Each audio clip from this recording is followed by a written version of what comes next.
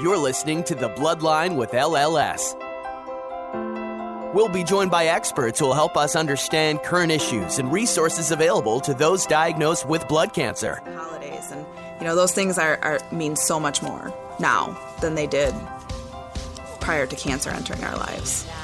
This may potentially be a cure for some patients. We'll also be speaking with patients and caregivers who will share their cancer journey with us to better understand life after diagnosis and let you know you're not alone. Beforehand, my job was to earn a living for my family. My wife said to me, your job now is to live. And that's what I'm doing. I'm living my life the way I want to live it, and I'm really enjoying it. It's a much more fulfilling life. Let's get started. Welcome to The Bloodline with LLS. I'm Alicia. And I'm Lizette. Thank you so much for joining us on this episode. Today we will be speaking with Dr. Rain H. Rouse. Dr. Rouse is a pediatric hematologist and oncologist at Texas Children's Cancer Center, where she is a member of the leukemia and bone marrow transplant programs. Dr. Rouse has spent the past several years of her career pioneering immunotherapy research for patients with refractory leukemia and lymphoma. Specifically, she works as part of a research program called the Center for Cell and Gene Therapy at Baylor College of Medicine, focused on translating targeted T-cell therapies from the bench to bedside, and has been involved in every aspect of CAR T-cell development for clinical use. She has significant clinical experience in taking care of patients who have received CAR T-cells and is passionate about ensuring patients and families understand this exciting new therapy. Thanks so much for chatting with us today, Dr. Rouse. Hi, thank you so much for inviting me. I'm really excited. Good, yes, so are we. Now, for our listeners, Dr. Rouse is no stranger to the Leukemia and Lymphoma Society because we actually did a program with her and Dr. Loretta Nastapel from the University of Texas MD Anderson Cancer Center in Houston, Texas, in which they spoke about CAR T-cell therapy in children and adults with blood cancers. So for those listening, we encourage you to visit www.lls.org/programs to view that program. So thanks again for joining us. Of course. So before we get into the meat of this episode, we're always interested in hearing about how speakers got introduced to their field. So for you, what brought you to the field of medicine? Was it something that you knew you always wanted to do? Well, I think my story may be pretty similar to a lot of physicians. I knew that I wanted to do something where I was taking care of people. One of my greatest skills is talking, and some would say I may talk a little bit too much. We'll put that to the test. Same. But, I love to hear about people's problems. I love to try to help them. So I initially thought I would be a psychiatrist. And then once I got to medical school and I did my very first pediatrics rotation, I absolutely realized that I needed to take care of children. So I decided to do pediatrics. I never actually thought I would end up taking care of kids with cancer. But from the first time that I ever took care of one, I knew that it was kind of my calling. You guys know that we have to treat patients with leukemia, for example, for a really long time. And so you really get to become a part of their family. You watch them grow up. I have patients that I've taken care of since they were 2 years old who are now teenagers and pretend like they don't know me. So I love that aspect of it, and I'd never trade it for anything. Right. We were actually speaking with another doctor who said he feels like he's part of the family and helping them make very important decisions at such a challenging time of their life. Absolutely. So it truly, in some ways, I practice psychology and psychiatry every day, not just with the patients and the families, but with everyone, working as a part of a team. So it's really kind of the best of both worlds. Right. So on today's episode, we're going to be talking about CAR T-cell therapy. Yes. And it's interesting because over the past several years, you hear immunotherapy, you hear that it's emerged as, I was reading an article where they refer to it as the fifth pillar of cancer treatment. Absolutely. So, yeah, what is this for the listeners, patients, and caregivers listening? Because it seems like something that people are asking everyone about. They're certainly calling us and asking us about. So what is this for those listening? Absolutely. And I'll just mention, 10 years ago, it was difficult to find someone who actually knew what CAR T-cell therapy is. And now, we have our grandparents calling us saying, have you heard about this therapy? Because it's so widespread and so well known. So I'm going to break this down and simplify it. So a lot of times when people talk about immunotherapy, they use it almost synonymously with CAR T cells because it's one of the I think, most well-known types of immune therapy. And basically what this means, a CAR T cell stands for chimeric antigen receptor T cell. That's a mouthful. Anytime you hear CAR or chimeric antigen receptor, all that means is this is an artificial receptor, okay, that we've engineered in the laboratory for the sole purpose of specifically recognizing something we want it to, okay? So when we make CAR T cells to target cancer, we take T cells typically from a patient with cancer. We trick them into the laboratory, but basically we put them inside of cell culture plates, and we use a virus that's inactivated to introduce into it this special machinery that will cause every T cell in the culture to express on its surface this artificial receptor. Again, the purpose of that receptor is to target only what we want it to.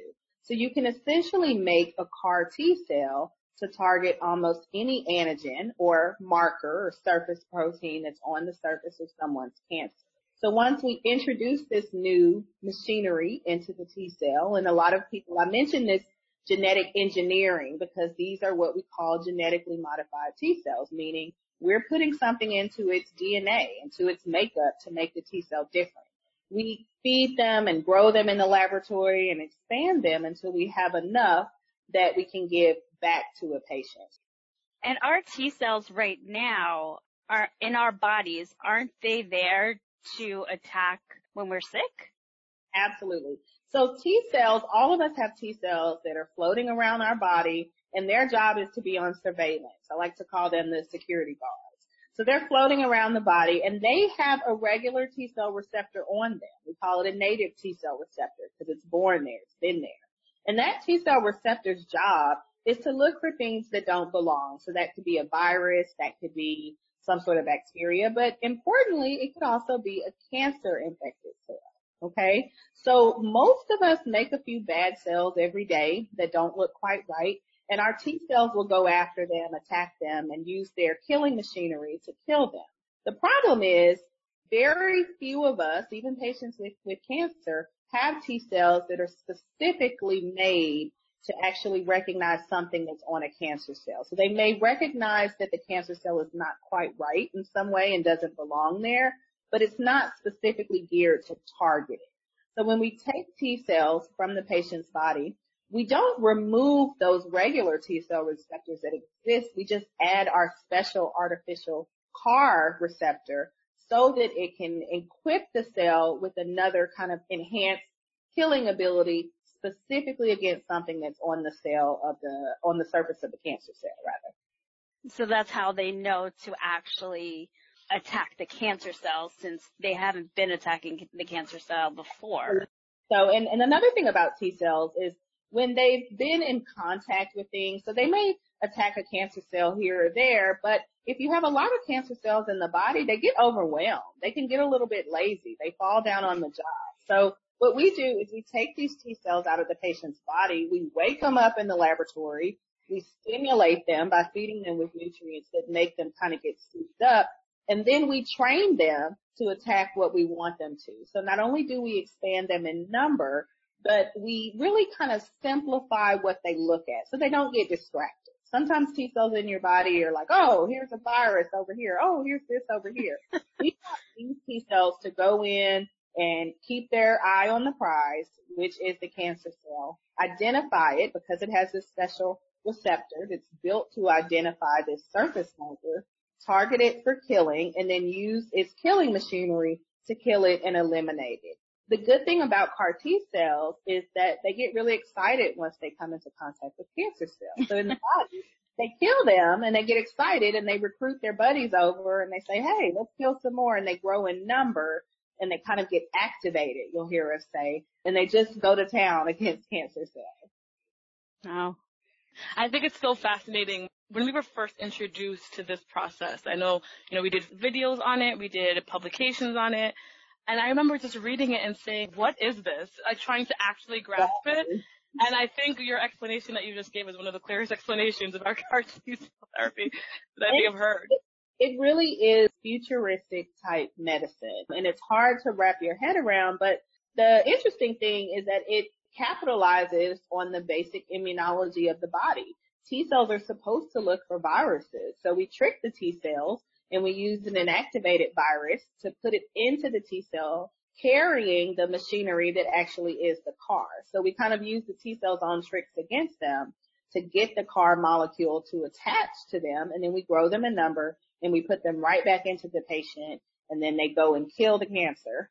Well, I think the coolest thing is that it's your own cells. Absolutely. You know, it's not like getting chemotherapy, which is a combination of medications to come into your body to kill cells. It's actually your own cells that are recognizing these cancer cells and doing away with them, which is exactly what you want your body to do. Exactly. I think that's one of the greatest things about CAR T-cell therapy is it truly kind of empowers the patient. You know, most patients who ultimately will receive CAR T-cell therapy are patients who've received other forms of therapy in the past. You mentioned chemotherapy, sometimes radiation, sometimes a surgery, sometimes other experimental drugs. This therapy allows your body to kind of take control, and none of our bodies would be able to do it on their own. So we have to use our special laboratory medicine to soup up the T cells, bling them out, like I like to tell my teenage patients. I love that. Bling them out in the laboratory. So when we hear re-engineered T cells, when I first heard about this, I was like, okay, that's fine. How long do we expect these re-engineered T cells to work? But it's indefinitely, right? That's an excellent question. So one of the ways that we have made the greatest strides in CAR T-cell therapy over the last few years is in making these T cells last long. So on one hand, they're your own cells, right? So you don't have to worry too much about your body recognizing them as foreign because they have the same HLA or tissue type as you. So you don't have to worry about that. But on one hand, the original version of CAR T cells was not designed to last forever because it relied on the T cell's own kind of killing machinery.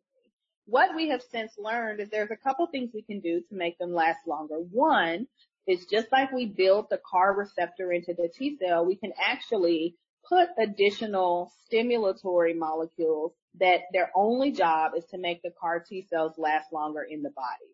So these help the CAR T cells persist, okay? The second thing we realized is if we make room for the CAR T cells by giving a few days of what we call lymphodepleting chemotherapy, which is kind of like chemo light, so a few days of chemo, then we clear out some of the other lazy T cells that weren't really doing their job anyway, and we make room for our CAR T cells to come in and set up shop.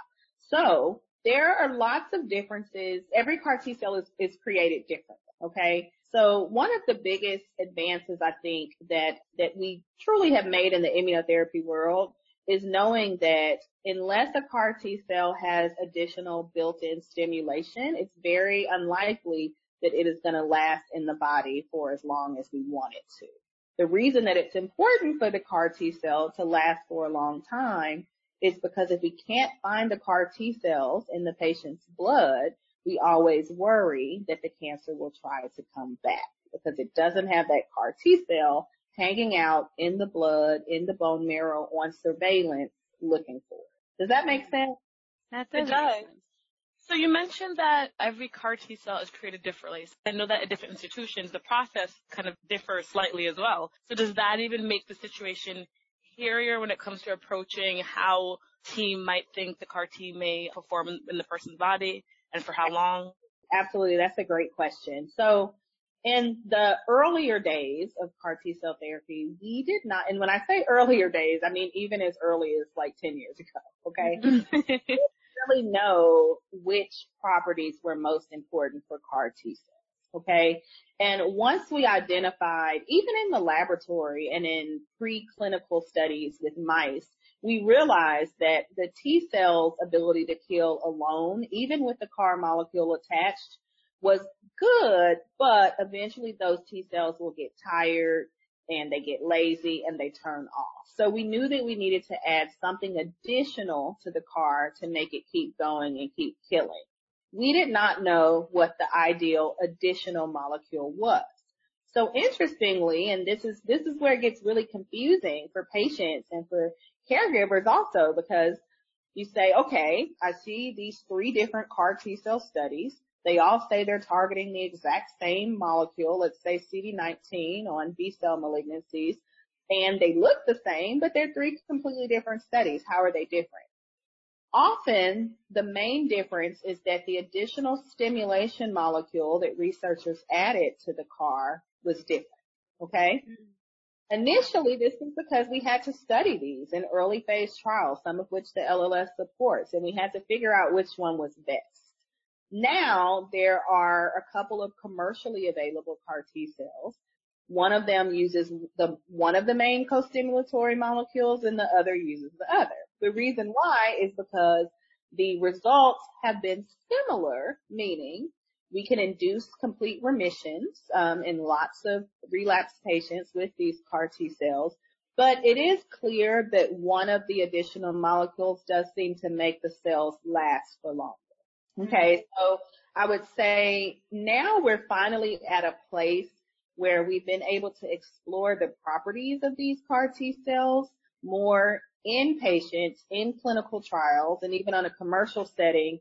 So we kind of know what you get based on the different CAR T cells, if that makes sense. So there might be a reason that a doctor says, you know what, I'm going to choose this CAR T cell for my patient because I'm trying to get them to a sibling matched transplant, because this is still what we know provides a long-term curative option. And although we do have lots of patients who are 5, 6 years out from CAR T cells and going strong and have had no other therapy, it's still a relatively new therapy, so we don't really know on a large scale how long they last.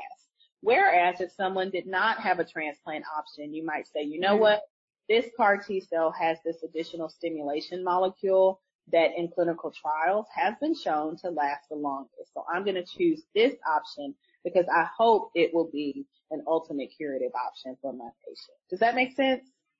That does make sense. I was going to ask you, because in the beginning when we started hearing about CAR T, we didn't know if CAR T was for a cure or just as like a bridge to another therapy. And that's a great question to bring up, because initially everyone thought of it as a bridge.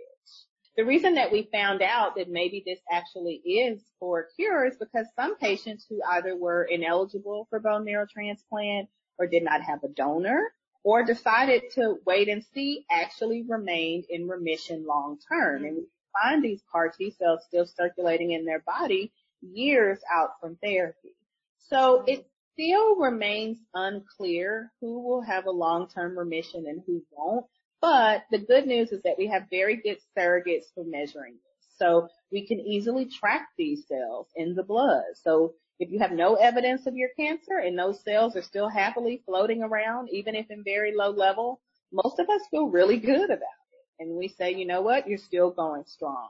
I think we are still several years away from truly being able to say whether CAR T cells can be curative for some patients and what distinguishes a CAR T cell that's potentially curative versus one that is more of a bridge. And I think our definition of bridge will change. You know, originally a bridge is 6 weeks, 8 weeks, 3 months or so to the next therapy. But we may find that a bridge may be longer. It may be 3 years, 4 years, 5 years. And that's still a really long time, especially in patients who previously were told that they didn't have treatment options. Right. I could only imagine the excitement for patients and caregivers. I know that within the healthcare field, it's one, like you said, it's one that is expanding and transforming based off of what new information comes about. But for patients and caregivers who were told or would have been told in the past that there's nothing for them, this is such an incredible option for them. So Thank you for all that you do for these patients and caregivers. Of course. I mean, I'm honored to be a part of CAR T cell therapy research and to work with a team that's able to support these efforts. It's a huge undertaking, not just for the patients and for their families and their caregivers and other healthcare providers who send patients to us, and organizations like yours that support this research. So it's really amazing. And I think every day, at least twice a day, I think about patients that I took care of early on in my fellowship when this was not a treatment option. And I think about how things may have been different had it been. And I think that is probably what every physician who's ever or healthcare provider who's ever taken care of someone who's successfully gotten CAR T-cell therapy or not successfully gotten it thinks about. And it's also another reason why none of us are content to just stop now. We are always looking at ways to make CAR T-cells better. It's like going from the Model T to the Tesla, right? You know, there's always upgrades that you That's can right. That's right. That's a great example.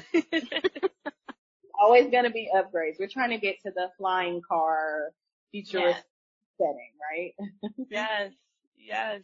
People call the LLS and they say, I heard about this new option. Tell us more about it. Or, you know, we'll talk to doctors who will say, we have a flood of people coming in and asking about this new therapy. So when someone comes into your office, are there any common questions that you find that are being asked by patients and caregivers? Absolutely. I think one thing that we always have to remember, and this is a big take-home point, is still at present, even though CAR T-cells are commercially available for some malignancies, such as leukemia and lymphoma that express CD19, the one thing to remember is that these CAR T-cells are still reserved for use in patients who relapse, meaning have their cancer come back, or who have been unable to go into remission. This is still not frontline therapy. This is why when patients may go to their doctor and they're newly diagnosed with a type of cancer, they say, you know, I heard about this potentially less toxic, more personalized option. I'd like to do this. I'd like to be eligible for CAR T-cells. And their doctor has to say, unfortunately, right now, or fortunately, you're not eligible because this is only available for relapse. And the reason why is we still do not have enough long-term data on CAR T-cells for it to move to the forefront of therapy. I don't want people to be discouraged by that, because what this also means is we're in a different realm now. Now, if you unfortunately have your cancer come back, you have more options that you previously did not have to treat. And these are actually pretty good options. You know, not options that say, well, there's a 10% chance or a 20% chance, but with CD19 CAR T-cells, for example, there's upwards of 70% chance that lots of patients will experience a complete remission after them, which is really great. Also, I don't want people to be discouraged, because every single day, researchers who deal with CAR T-cells are working on how can we move this therapy to the forefront, okay? How can we move it earlier in treatment? How can we give these cells before people actually relapse? How can we use it up front and maybe stop using some of the more toxic mechanisms? In order to do that, we have to study it very safely, right? We have to build it into clinical trials. We have to first say we're only going to reserve this therapy for people who show evidence early on that they may not continue to respond to our traditional mechanisms of treatment. So there still is a waiting period before this comes to the forefront, but I think it's a necessary waiting period, because we need to know everything that we can know about CAR T-cells and who is the ideal person to get them before we actually give them to patients. So one big question is, am I eligible? People always ask that, and often people who don't quite meet the criteria because they're still receiving initial treatment or they have no evidence of disease, they haven't relapsed, will feel a little bit downtrodden by this, but I encourage them that, you know what, we have this in our back pocket if you ultimately need it, which we hope you never do. The second thing is that in order to be eligible to receive CAR T-cells, your tumor has to actually express what the CAR T-cell is targeting, okay? So this is not so big of an issue for CD19 positive B-cell leukemias and lymphomas, because the vast majority of them express CD19. But this does become an issue for some of our other types of even acute lymphoblastic leukemia, such as T-cell ALL. It becomes an issue for AML. It becomes an issue for multiple myeloma, which adults get. It becomes an issue for almost any other cancer that you're targeting. It can be difficult to find a surface marker that is present in uniform expression levels on the vast majority of people's cancers. The reason that it's important for that marker to be present is that if you target a subset of those cancer cells, let's say you knock out 50% of them, you still have 50% there that are going to be much angrier and ready to come back. So we have to be very safe when we're choosing who we give this therapy to. You know what you're saying, doctor, we hear people who want to go into CAR T all the time as their initial therapy. And we've actually, Alicia and I have spoken to a gentleman who's gone through CAR T therapy, and it was for, a subsequent relapse, and how nice it would be that maybe at first relapse he was able to get this. So we do hear the frustrations from people all the time that, everybody is looking for something that's not as toxic, because we keep hearing that, chemotherapy, radiation, this is all very harsh on your body. Now, is CAR T also very harsh on your body? Very good question. So we talked about how the T cells are personalized. They're made from your body. We engineer them in the laboratory. I haven't mentioned yet that we obviously test them extensively to make sure that they target what we want them to and don't target what we don't want them to. So they're very well tested and dutifully tested before we put them back into the body. One thing about CAR T cells, though, is that when they come into contact with tumor, they are primed to kill. They get super excited. They get really activated. I told you they call all their buddies. They're like, hey, there's a party going on here. We can shut it down. They recruit everyone in the neighborhood, even the people that are normally sleeping and being lazy, they recruit them.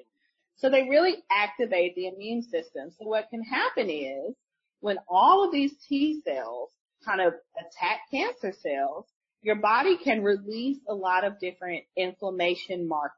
And the reason this is important, these are called cytokines, but these cytokines can cause you to have fever. They can cause you to feel like you have the flu. They can even cause you to look to any healthcare provider like you have a bacterial infection. So the CAR T cells, when they're attacking cancer cells, can make you pretty sick. Sometimes this can require you to be transferred to the intensive care unit. You can need help with keeping your blood pressure up, using medications. You can need additional support to help you breathe.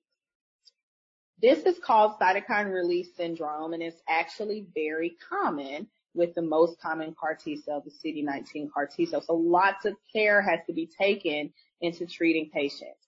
We know that this can occur. We know the main inflammatory causer that causes it, and we actually have an antidote to it. So we know that after people get infused with CAR T cells, we have to watch them very closely. Most clinical studies and even the commercial products require patients to stay within about an hour or two from the hospital within the first month. Some trials require you to stay in the hospital. The reason why is because we can't exactly predict when these symptoms might occur, but usually it occurs when the T cells get really activated and start expanding. And I would say on average, across most studies, it's about a week, okay? But it can occur as early as 24 hours. And so even though this can happen and we have a medication and other medications we can give to kind of dampen these symptoms so we can treat it, it's usually transient and something that typically goes away, it can certainly make you very sick, okay? These cells also can find their way to the central nervous system. They can go into the spinal fluid. This can be a good thing because leukemia and lymphoma especially likes to find its way there too. So they can go there and be on surveillance, but they can also sometimes cause you to have some neurologic symptoms. It could be something like sleepiness, but it could also be seizures. So there's a lot of precautions that we have to take. The good news is these side effects are typically transient, and we have very detailed diagnosis and treatment algorithms that are widely available. But this is part of the explanation for why if you live in a very small town and you have an amazing oncologist that you love, that you go to there, they may say, you know, unfortunately, we don't have CAR T-cell therapy here because it requires quite a big infrastructure to be able to safely take care of patients. So a type of infrastructure like transplantation? So good question. So the type of infrastructure meaning, number one, to make the cells, there are places that make the cells there in-house. Like, for example, in our Center for Cell and Gene Therapy, we make lots of different types of T cells, and you do need what's similar to a transplant structure there, but you need a special laboratory to make cells. Or I think the CAR T cells that people are most familiar with are where they have their T cells collected in a pheresis center, and some smaller hospitals don't have pheresis capabilities, and they may refer patients to other pheresis centers. And then your cells are sent to a company, for example, or factory to make the cells. So in order to treat patients with CAR T cells, you have to have an ICU, you have to have the emergency department, you have to have doctors who are certified to take care of patients who've had adverse events from cell therapies, which typically means you have to have a bone marrow transplant program. So that sort of infrastructure. So also, because these symptoms can happen as early as 4 hours after the cells, or they can happen 2 weeks after the cells, it's really important that you be able to stay within a certain distance to that hospital, because we would hate to send a patient back to their home oncologist, who may be an amazing oncologist, but the hospital doesn't necessarily have the infrastructure to take care of a patient who has a specific side effect from CAR T cells. And you can imagine that if you're at a large center like ours, we take care of lots of patients who receive CAR T cells. So our emergency room doctors, our ICU doctors all have to be trained as well to identify immediately, and not just the doctors, but the nurses and the coordinators. So it's quite a big undertaking. And I think that, one of our biggest goals is to make this therapy more widespread and to make it more available. So I think that that's something that we're all working on as well.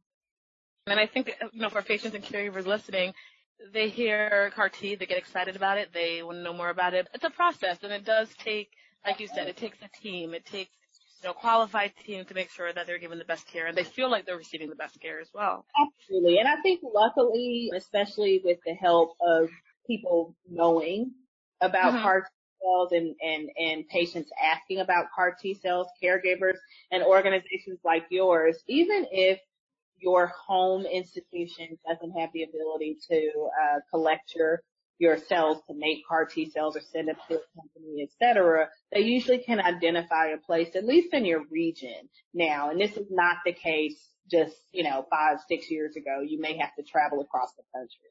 Right. And just going back to what you said earlier, we know that CAR T therapy is FDA approved as a standard of care for some forms of cancer, but, there are clinical trials out there that are improving people's quality of life. And here at LLS, we have a service called the Clinical Trial Support Center. And what it is that patients can work one-on-one with an LLS clinical trial nurse navigator who will assist them throughout the entire clinical trial process. So I think it's very important for services like that to exist. And for those listening, you can call 1-800-955-4572 or visit www.lls.org/information specialist and complete the referral form. And that way they can ask the questions about clinical trials, see what's out there, because it can be overwhelming. I'm so glad that you mentioned that, because even for me as a physician scientist who does CAR T cell therapy, when I go to clin trials just to see what new trials are out there, I get overwhelmed. My colleagues who are leukemia and lymphoma specialists get overwhelmed. So I think it's amazing that LLS has this. I have been contacted a number of times by LLS patient advocates who are looking for trials and have identified a trial of mine that may be suitable for one of the patients that's contacted them. And even if they're not necessarily eligible, they link them with me, and I can link them with colleagues across the country and sometimes the world who could say, you know what, here's a potential option. And this is something that's very difficult for anyone to navigate on their own, whether they're a family or caregiver or even a health provider. Absolutely. So when I went to that website, clinicaltrial.gov, amazing list of clinical trials, but for somebody who may already not be feeling well, or for a family member who has no idea what this new world is about, it can be so overwhelming. So I think this service. And I'll tell you a secret. If I want to listen to we love secrets. Tell us. A secret that's going to be on a podcast, right? So what colleagues who we may have some friendly competition are doing, I often look at the LLS website, because you guys keep a really up-to-date kind of list, and I'll often reach out to you guys first. Because as you said, the ClinTrials website is amazing, but it can be a little bit difficult to navigate. Absolutely. Patients and caregivers listening, share that secret, because it is one that can literally improve your life. Yeah, and it's important to take everything into consideration, and our nurse navigators do. So if you don't live in a place, like Dr. Rouse said, that they have CAR T-cell therapy, we'll look to see where they do have CAR T-cell and to see if it is feasible for you to travel, because there's so many things that go into traveling, caregiver issues, there's financial issues, all these issues that we want to take into consideration when looking for a trial for you. So that list of 200 possible trials could go into, a good 10 that may be really applicable for you, not just because of a certain mutation you have, the diagnosis you have, but also what is going on around you and what your needs are. Absolutely. Before we end this episode, Dr. Rouse, is there anything you want to share with our listeners that we haven't mentioned or you think is a point that needs to be stressed? I think I'd like to say that I often, when I do programs like this, or even when I'm talking to friends or family members who may know someone who's been diagnosed with cancer and they have a cancer that right now there aren't a lot of clinical trials using CAR T cells for, or maybe perhaps not any clinical trials. I want to let everyone know to continue to have hope. There are lots of researchers who have dedicated their lives to trying to bring CAR T cells to other types of cancer therapy, and not just cancer therapy. So just because something is not available right now does not mean that it won't be in 6 months or a year or 2 years. So continue to have hope, continue to stay informed, utilize organizations like LLS to your benefit, and we are working hard to try to get there. Thank you so much for that, Dr. Rouse, and for joining us today and sharing such great information about CAR T-cell therapy with us. I know that our listeners and caregivers will learn just as much as we did about this incredible treatment option. So thank you so much for your time. Absolutely. Anytime, guys.